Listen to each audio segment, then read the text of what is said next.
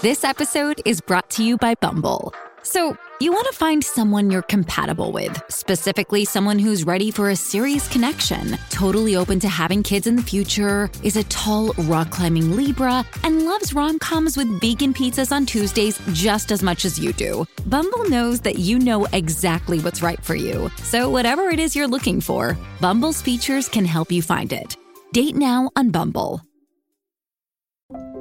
Helicopter parenting is a loaded label that some parents either wear with pride or are quick to deny. When we hover out of concern, what does that do to our children? While we may feel crowded in our homes during this lockdown, it is a good time to ask yourself if you give your kids the space they need for positive development. So hi everybody, we're here again for another episode of A Mom's Retreat. Hi Robin. Hi Lynn. How are you?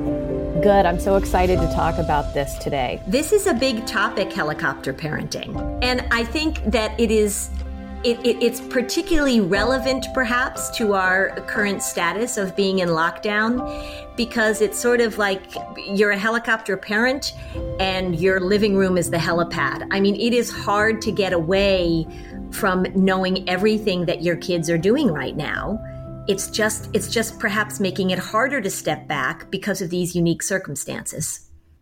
Yeah, and maybe even some families are experiencing the opposite, where they may have wanted to hover more, but without childcare and working full time, they find that they don't have the ability to manage and make things go as they typically like to as well. Yeah.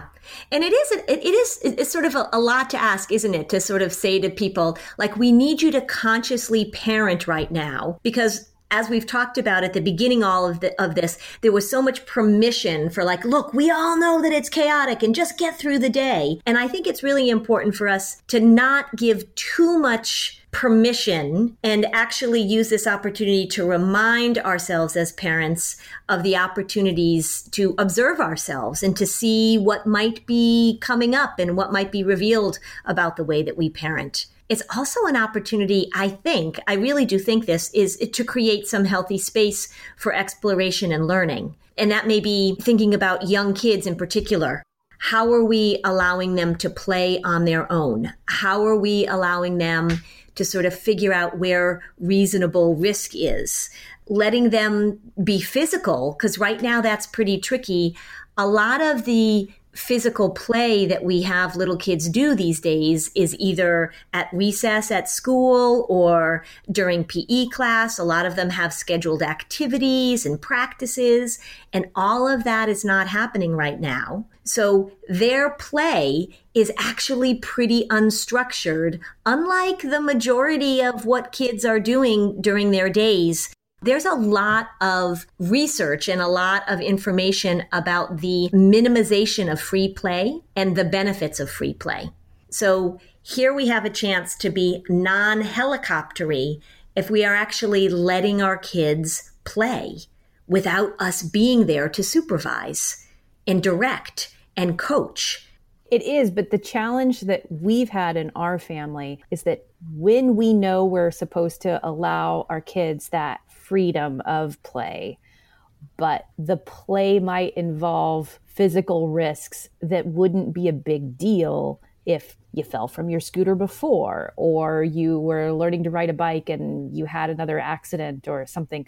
We've had a lot of freakish accidents in our family over the last few weeks during this pandemic lockdown. My son slammed his teeth against the concrete from a fall, and we're so grateful that we didn't need a dentist. And my husband fell. Like, we have a family member who had a bike accident that, like, all of us are hurting, and we can't just access the ER in the same way. And so we've had this discussion after we've had 2 injuries on our family outings. It's like, you know what? We're not taking any unnecessary risk. And I know that's going against everything you're trying to say, but like, how do you balance that right now? And how do you have a conversation with your kids and your family about, we're going to play this way, but we're not going to play this way, without it being a fear-based conversation, but more of a practical one?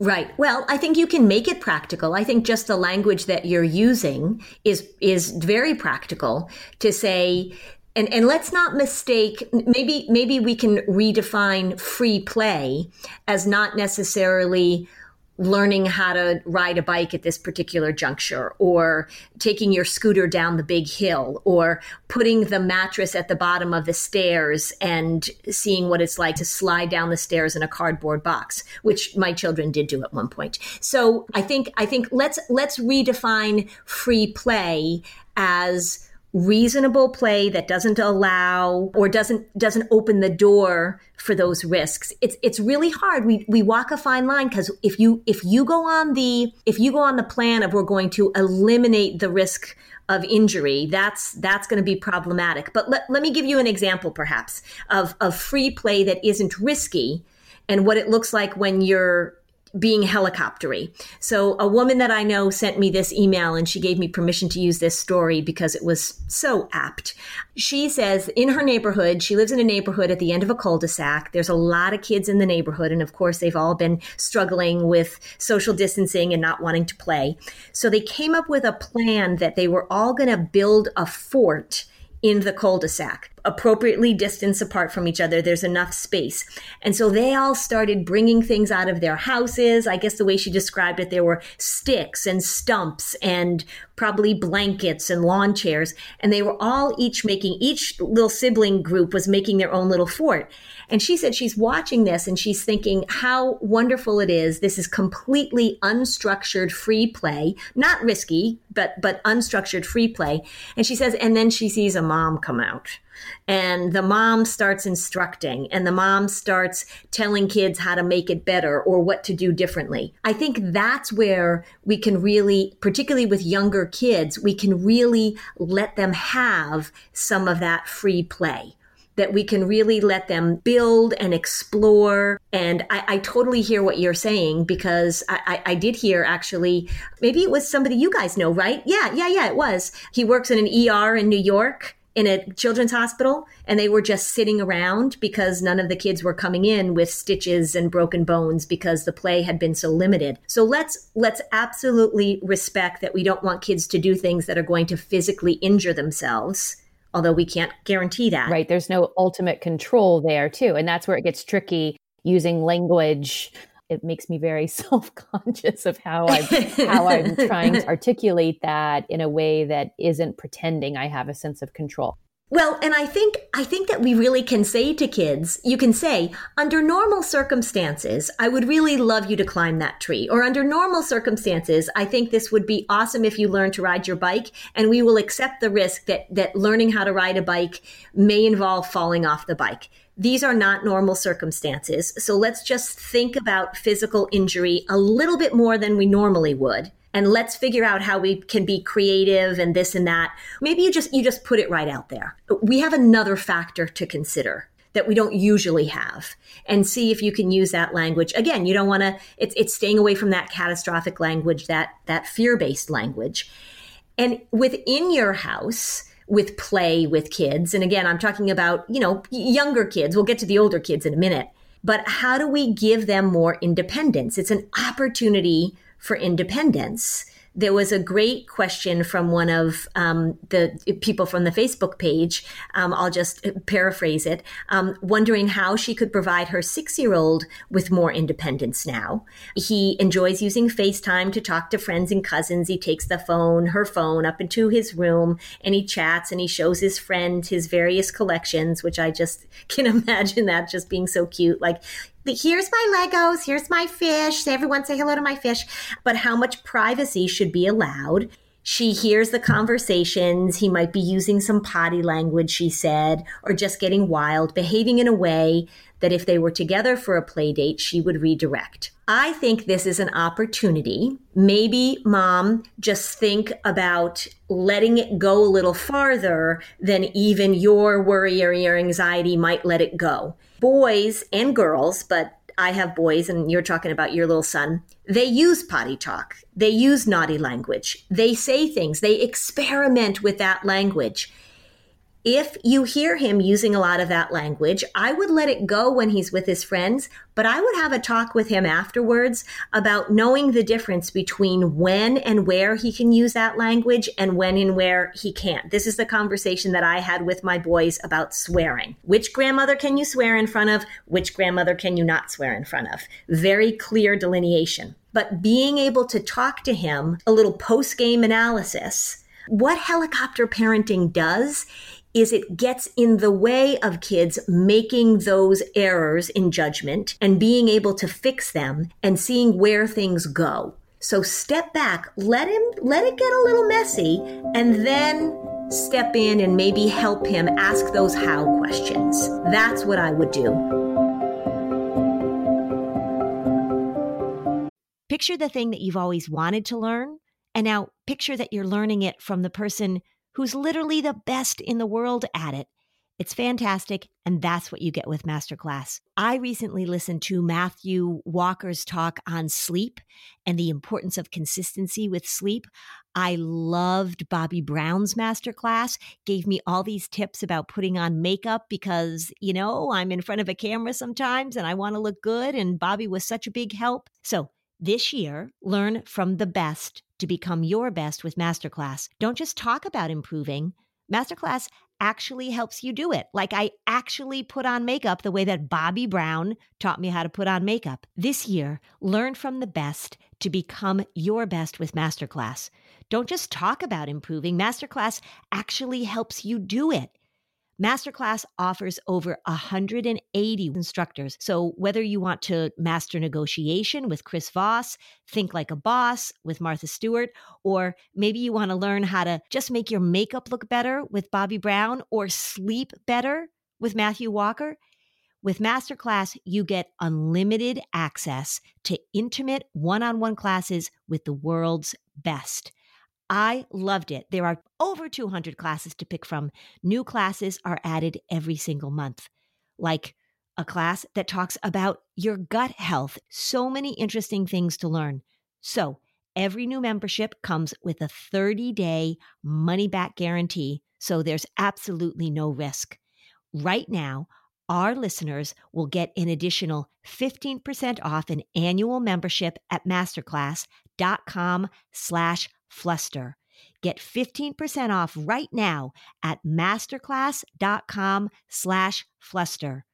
Masterclass.com/fluster. If you are a mom who's trying to keep your calendar organized, keep your family's appointments where they need to be, then I'll tell you, the Skylight calendar is a product that you ought to check out. You know how it is. Running a household can be pure chaos and it can be so stressful. This is why you need to check out the Skylight calendar. It is going to make your life easier, Mom. It really is. The Skylight calendar is a smart touchscreen calendar and organizer for all your chores, groceries, to-do lists, and a great way to manage appointments to make sure they never overlap and they're never missed. It helps keep busy households on track so families can get time back for moments that really matter. The Skylight calendar is so easy to use and to set up. It's not going to frustrate you. You're going to be able to get it going within minutes. It syncs events from other family calendars, including Google, Apple, Outlook. You can add events directly using the touchscreen or with the free Skylight mobile app. Updates to linked calendars will automatically appear on the Skylight calendar at home. So no more worrying that you guys are going to forget something. No more cluttered paper calendars. It shows all family events together in one spot. The events are color coded so you can easily see what everyone has going on each week. When the calendar's not in use, you can turn it into a digital picture frame.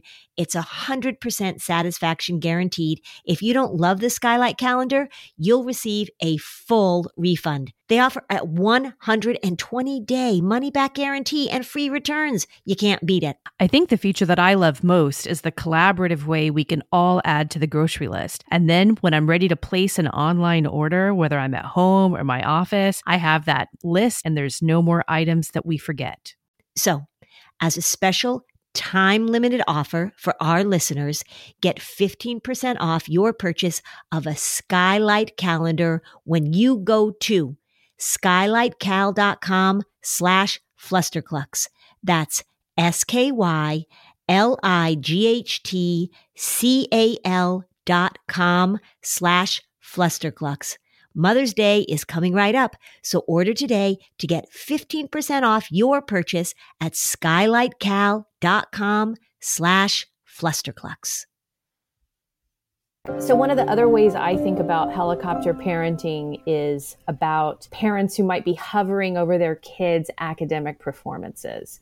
Mm-hmm. And it's interesting right now, I see people responding with a lot of stress, the at-home learning prospect of what their kids are adapting to. And I see other families being much more laissez-faire about it. And sometimes the parents might be taking on a lot of unnecessary stress because this is a unique time. What would you say to parents who maybe are those kind of parents who track academic performance? They might be having a difficulty adapting to this. So what would you say about that? Yeah, that's a very good point because as we were saying before, right, it's really possible to hover when you're all in the same house. And now it's even more possible to hover because you've been given a huge responsibility. A lot of parents have been given a huge academic responsibility. So they feel even more responsible and I think even more stressed out and fearful that their kids are falling behind. I just saw an article this morning talking about that. And also that they're not doing enough. So then you've got the hovering because you feel guilty and you feel like the teachers are going to think you're not doing enough. And so all of that worry comes out because remember, a lot of the helicoptering is really based on worrying about your kids and worrying about whether or not they're going to be okay and they're going to do okay. So the helicoptering stuff with academics from my experience with talking to parents certainly shows up more intensely once kids move into middle school and high school because now there are grades and they can look and usually they're not student portals that parents can check on with elementary school kids.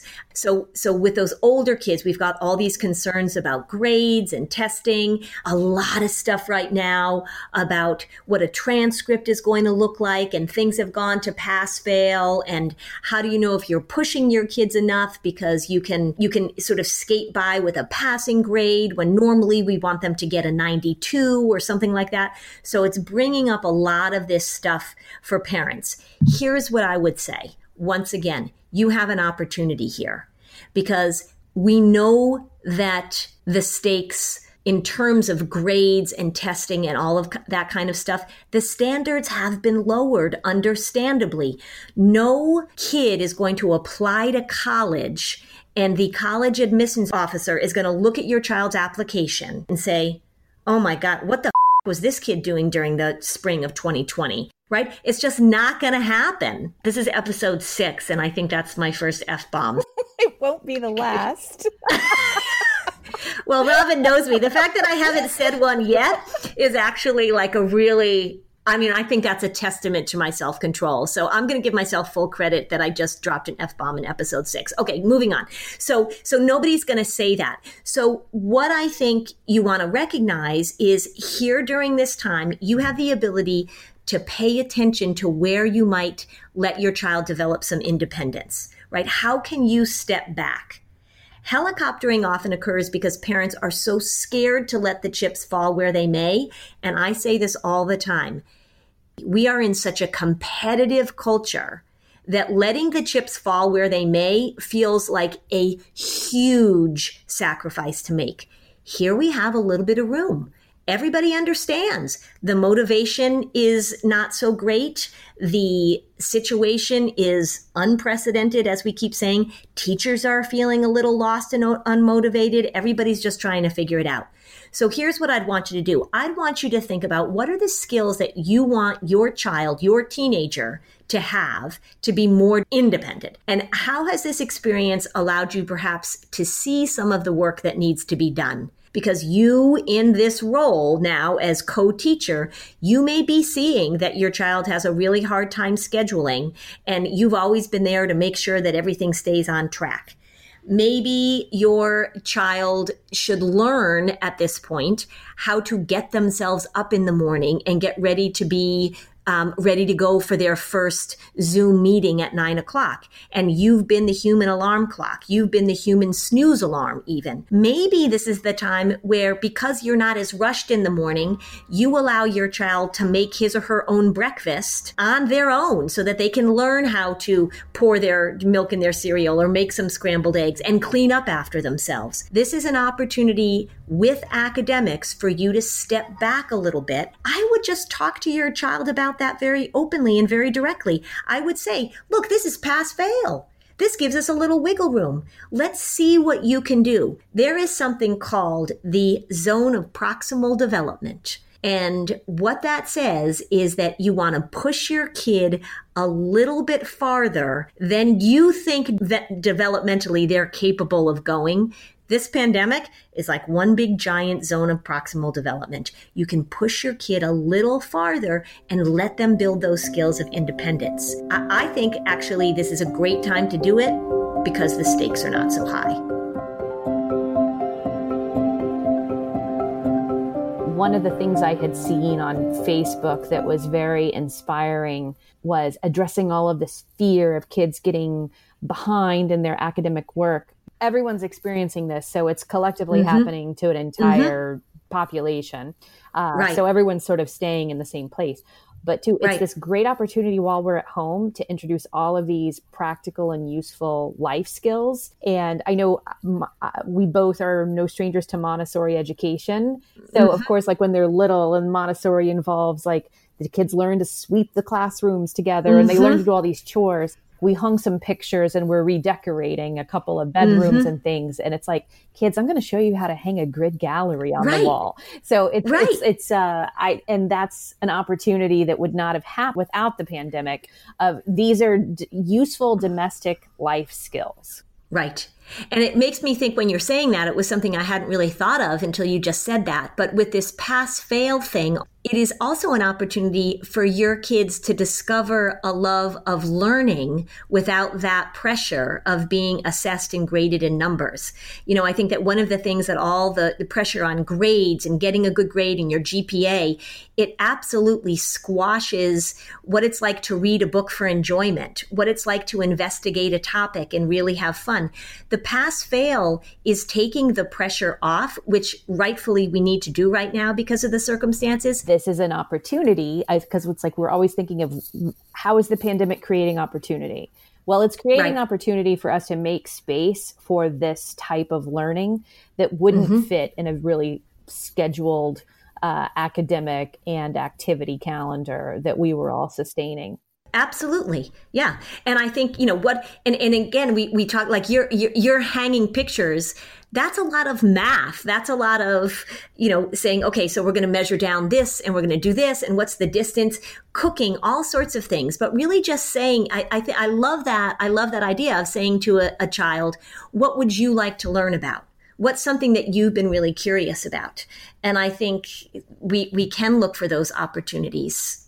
Do you think that when you are observing the families that you see, do you think that parents have a very hard time with the self-awareness who are hovering too closely too often? Is that a challenge where they'll say, really, I'm hovering? Or do you feel like they're like, no, I know I hover? I would say it's split. I need you to pay attention to this. They will say, oh, I know, everybody tells me that, or, oh God, I've heard that, I've heard that 82 times. And then we talk about how it is that they can follow through, or what's getting in the way of them following through, even though they've been told it 82 times. And there are some people who come in and say, like, I don't know where this comes from, and she's so stressed about this, or she's so worried that she's not going to get it done, and it doesn't come from us. And so then I start talking to the family, and then 18 minutes into the session, the mom or the dad sort of sheepishly says, like, okay, I think it does come from us, actually, now that you're saying it that way. So some people know it and some people don't. And then, of course, there's the third category, which is no matter how much I say, stop hovering, they say, yeah. And then they keep doing it. And, you can't bat 1,000. Yeah. But I think it's kind of split between people. Like they know they hover. Oh, it's so hard. I have one mom who brought her daughter to me for a long time. And I see her commenting on Facebook a lot. And she always will say like, I'm still trying. I'm remembering your words. It's still hard. And I always write back, I know, keep at it. So it's sort of both, I think. Lumen is the world's first handheld metabolic coach. It's a device that measures your metabolism through your breath, and on the app, it lets you know if you are burning fat or carbs, and it gives you a tailored guidance to improve your nutrition, workouts, sleep, and even stress management. So how Lumen works is that you breathe into the Lumen device first thing in the morning, and you'll know what's going on with your metabolism, whether you're burning mostly fat or carbs. And then Lumen gives you a personalized nutrition plan for that day based on your measurements. You can also breathe into it before and after workouts and meals, so you know exactly what's going on in your body in real time. And Lumen will give you tips to keep you on top of your health game. I love the extra data that I'm getting about my health right now. Because for many women of my age, as we are going through a long chapter of hormone changes, Lumen's helping me use my body's data to make the best choices. So your metabolism is your body's engine. It's how your body turns the food you eat into the fuel that keeps you going. And because your metabolism is at the center of everything your body does, optimal metabolic health translates to a bunch of benefits, including easier weight management, improved energy levels, and better sleep, which is key. So Lumen gives you recommendations to improve your metabolic health. So what is metabolic flexibility and why should you care? Well, the key to metabolic health is something called metabolic flexibility. We love flexibility at Flusterclux, and that's where Lumen really shines. It refers to your body's ability to efficiently switch between using different fuel sources like carbs and fats. And there are preferred times to use each, and how well you can switch places you on the metabolic flexibility spectrum. So after getting to know you through your breath, Lumen gives you a metabolic flex score that you can track and improve upon. So if you want to take the next step in improving your health, go to lumen.me and use Fluster to get $100 off Lumen. That's LUMENDOTME. And use Fluster at checkout for $100 off. Thank you, Lumen, for sponsoring this episode. Robin and I travel a lot, and part of traveling is that you learn that you have to compromise, right? So maybe you're not going to get the best seat on the plane. Well, you know where you shouldn't compromise? You shouldn't compromise with your health care. When it comes to your health, there's no compromising, everybody. Don't go back to that one doctor who didn't really pay attention to you, who rushed you through your appointments. Check out ZocDoc. This is the place where you can find and book doctors who will make you feel comfortable, listen to you, and prioritize your health. And you can search by location, availability, insurance, so literally no compromises here. ZocDoc is a free app and website where you can search and compare highly rated in-network doctors near you and instantly book appointments with them online.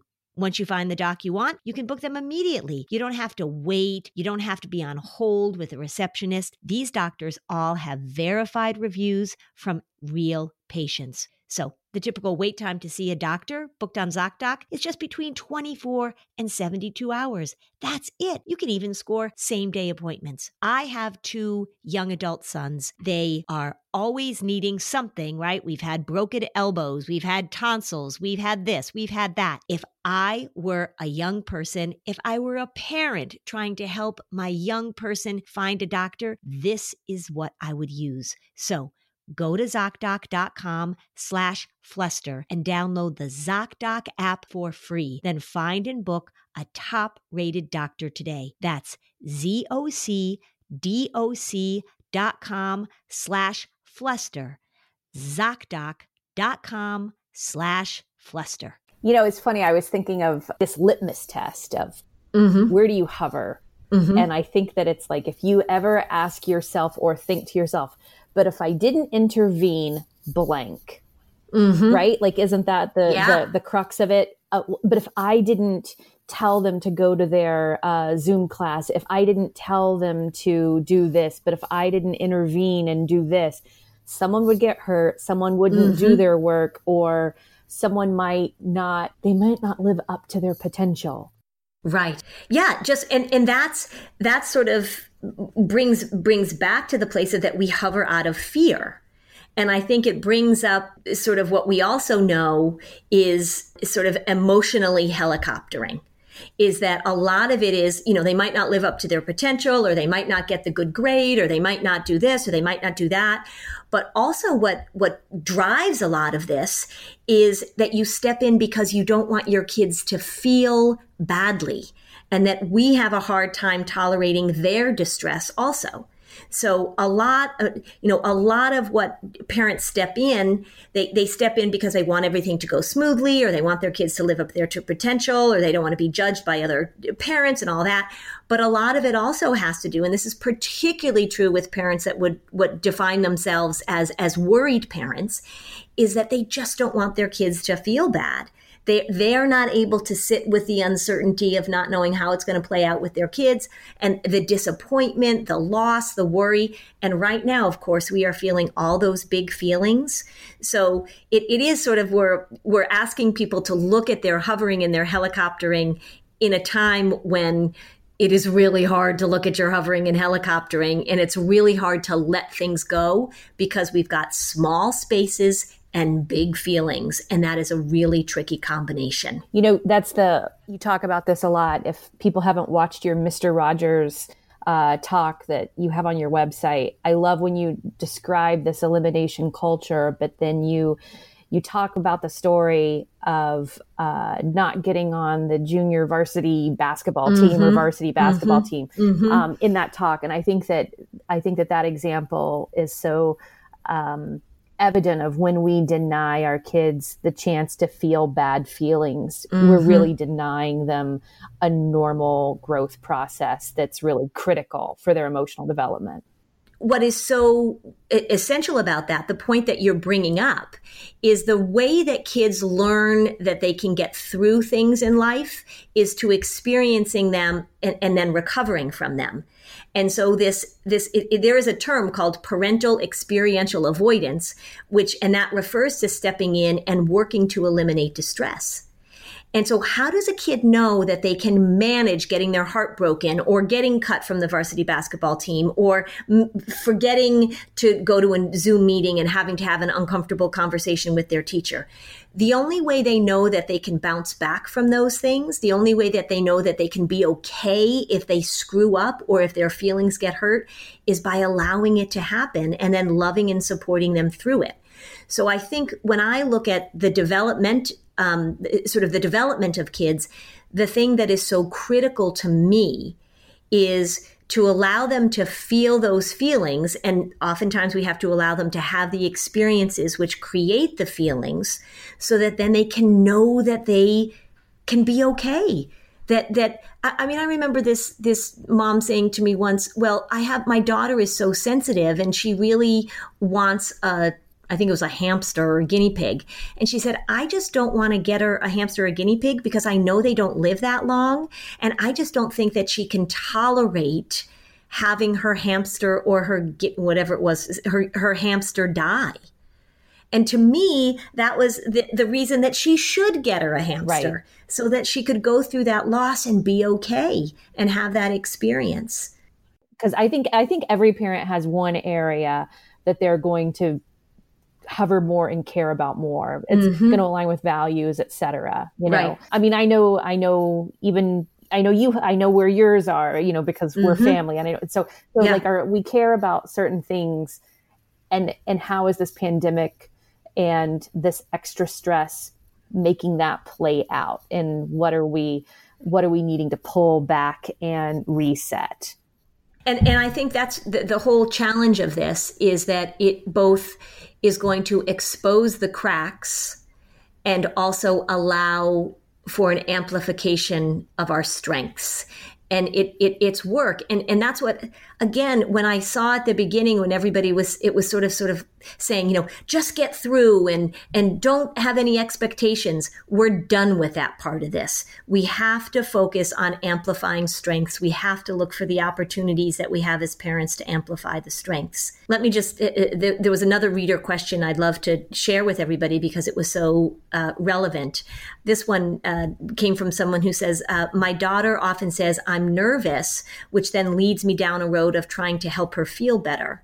I'm wondering if it has the opposite effect, though, making her think it's bad to be nervous, and she's 11. What would you say to a child who says, I'm nervous then?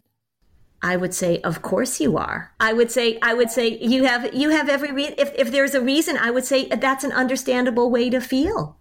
Yeah, of course you're nervous. This is fill in the blank. This is an uncertain time, or you have to do something that you've never done before. It's that stepping in to try and get rid of the emotion and to try and this is where sometimes parents come off as controlling because they're trying to step in to change the event or get ahead of the experience so that their child doesn't have any of the emotion. So instead of saying, well, of course you're going to be nervous, you say, well, let me call ahead and make sure that blah, blah, blah. The story I tell all the time when I'm presenting is there was a mom whose daughter was afraid of dogs. And so she would email all the parents on her daughter's soccer team and say, please don't bring your dogs to soccer practice, or else Lydia won't get out of the car, trying to get ahead of it so that her daughter doesn't feel it. So instead of trying to talk them out of being worried, instead of trying to help her feel better, which generally means trying to get rid of the trigger, to try and get rid of the situation, you say, well, of course you're going to feel nervous. How can we move forward and feel nervous at the same time? It's really okay for you to feel nervous about this. That's the permission that we want to give for kids to have experiences and have feelings at the same time. Yeah. It's sort of like if you're grieving and you say, oh, I'm so sad that this happened. And somebody comes in with, yeah, but, right? Well, but at least, right? No, not at least, right? This is how I'm feeling. And of course I should be feeling this way. I say to parents all the time, you should say to your kid, it would be weird if you weren't feeling that way. Right. Think of how many moms have heard, I had a terrible birth. Oh, but at least you have a healthy baby. And there's that both again, that you can have those feelings and still, you can still be grateful that you have a healthy baby, of course, and still have that experience of it being so hard and having your feelings about it. So again, getting the emotional hovering is trying to get rid of the experience sometimes ahead of time. Right? I'm not going to buy her the guinea pig, or I'm going to call everybody ahead of time, or I'm going to make sure the teacher knows, so that the child doesn't experience those difficult feelings. The more you do that pattern of behavior is a very strong predictor of kids developing anxiety disorders, just so you know. So, right. That's when you use the phrase like the anxiety becomes the cult leader of the home. Right. The avoidance and the elimination. Yep. And it just tells kids, you give the message not on purpose to the child, but you give the message that they're not capable of handling things. So if we're thinking about what to do as we move forward, let me just give you a little cheat sheet and some language and some words. One thing that you can do in your family is that right now, take a little inventory of what you're doing for your kids, probably automatically. And you can do this when you're not in a pandemic too, but certainly do it now. Pick 3 things that you are doing automatically for your kids that they can probably do on their own, maybe with a little instruction, and maybe they can do it on their own now. Stop doing those 3 things. I want you to pay attention to any fear-based language that you're using, because when we helicopter and when we want kids to stop doing things, we often throw in that catastrophic scenario to scare them out of doing it. So pay attention to that and think about how you can increase their independence in all sorts of different ways. Hang back more than you want to. Not completely. It's not an all or nothing type thing, but hang back. Observe, let them get a little messy in all sorts of different ways. The message you want to give your child, the message you want them to hear from you is you are competent. It doesn't mean you're perfect, but you're competent, and that they will learn things by doing. I want your kids to know that you can handle distress, that they can handle distress, and that life is messy in all sorts of ways. All right. So thanks everybody for listening. Robin, it's nice to see you virtually. It's the only time we're seeing each other. So what's our next topic going to be? Our next topic, we're going to talk about sleep, which is something that we can talk about, that our sleep as adults, sleep of our kids. So there's all different ramifications of sleep during this time and in general. So that's a hot topic. So go ahead and join the Facebook group so you can ask questions that we may use during a future episode. Please share this with any parenting group or school list that you have, so we can keep offering this virtual support to as many parents as possible right now. Remember, it's about connection, not perfection. It's so important that we continue to reach out and support each other through this. Parenting is hard under the best of circumstances and is certainly tricky now. So we'll see you soon. I'll see you soon, Robin. Thanks, Lynn. Bye-bye. Bye.